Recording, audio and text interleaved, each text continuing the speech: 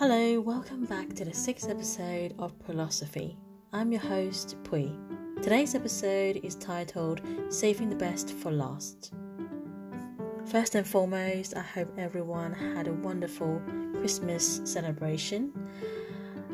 It's a very strange year last year, to say the very least, but I hope that you and your family and loved ones are all very well, in a safe place.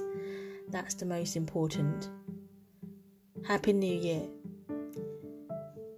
Over the Christmas holidays, rather than the usual turkey dinner, I decided to make roast beef because I've been craving for it. For all of you who knows, in England there is a restaurant called Toby Carvery. It's not really your high-end type of hotel roast dinners per se, but to me it's always been a very standard restaurant that our family like to go there on a weekly basis just to have a nice gather around, have a lovely roast.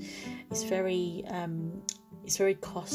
not very costly at all, so the meal generally comes out to be probably about £10 per head, so that's why we tend to go there as a family.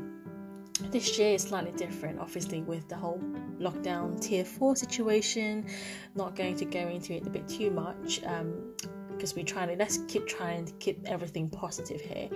I decided to make a roast and didn't really go for the turkey. Personally, I'm not really much of a turkey fan. More of a roast beef kind of gal.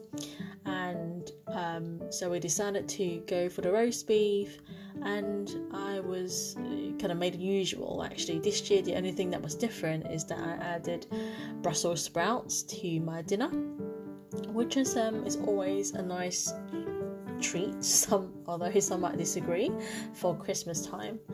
And so on my plate, to keep it simply, I've had the roast beef. So I've got the nice piece of roast, 3 slices of thinly sliced roast beef on my plate, along with a nice homemade Yorkshire pudding, homemade roast potatoes, and I've got a bit of nice Brussels sprouts that I mentioned earlier, a bit of honey glazed carrots, and then you've got the good old parsnip as well. And I'm trying to think what else I actually had on my plate. Where am I going with this? Alright, so what I was trying to say is, by the end of my dinner, I found myself saving a last piece of sliced beef. It was that against a nice Yorkshire pudding, which I haven't touched as of yet. So I tend to find that I've got a habit of saving the best for last. So how I generally knows what I prefer to eat, or what is my favourite food on the plate, is I will look at which one I like to eat the last, and that's how I know that's my favourite out of the whole dish. I've tried it with the likes of sushi.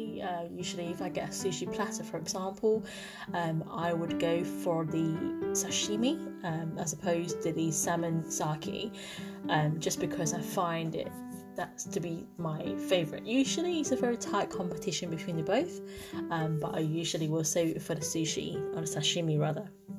Yeah, so that's an interesting discovery that I recently discovered on myself. So I want to know, do tell me, please leave me a message, leave me a voicemail. I'd love to hear from you guys. What is your saving the best for last type of dish or item on the dish? I would like to know whether it's just a silly hobby of mine that I pick up over the years, because I'm I'm just being weird, or if you guys feel the same thing as well. I'd love to hear it. But until next time, thank you so much again for tuning in to this channel. I wish everyone safe and have a very amazing and positive the year of 2021.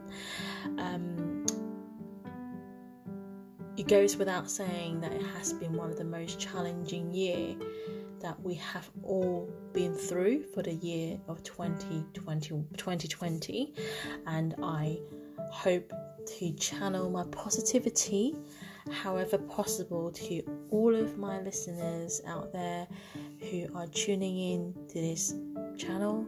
And I really am here for you guys.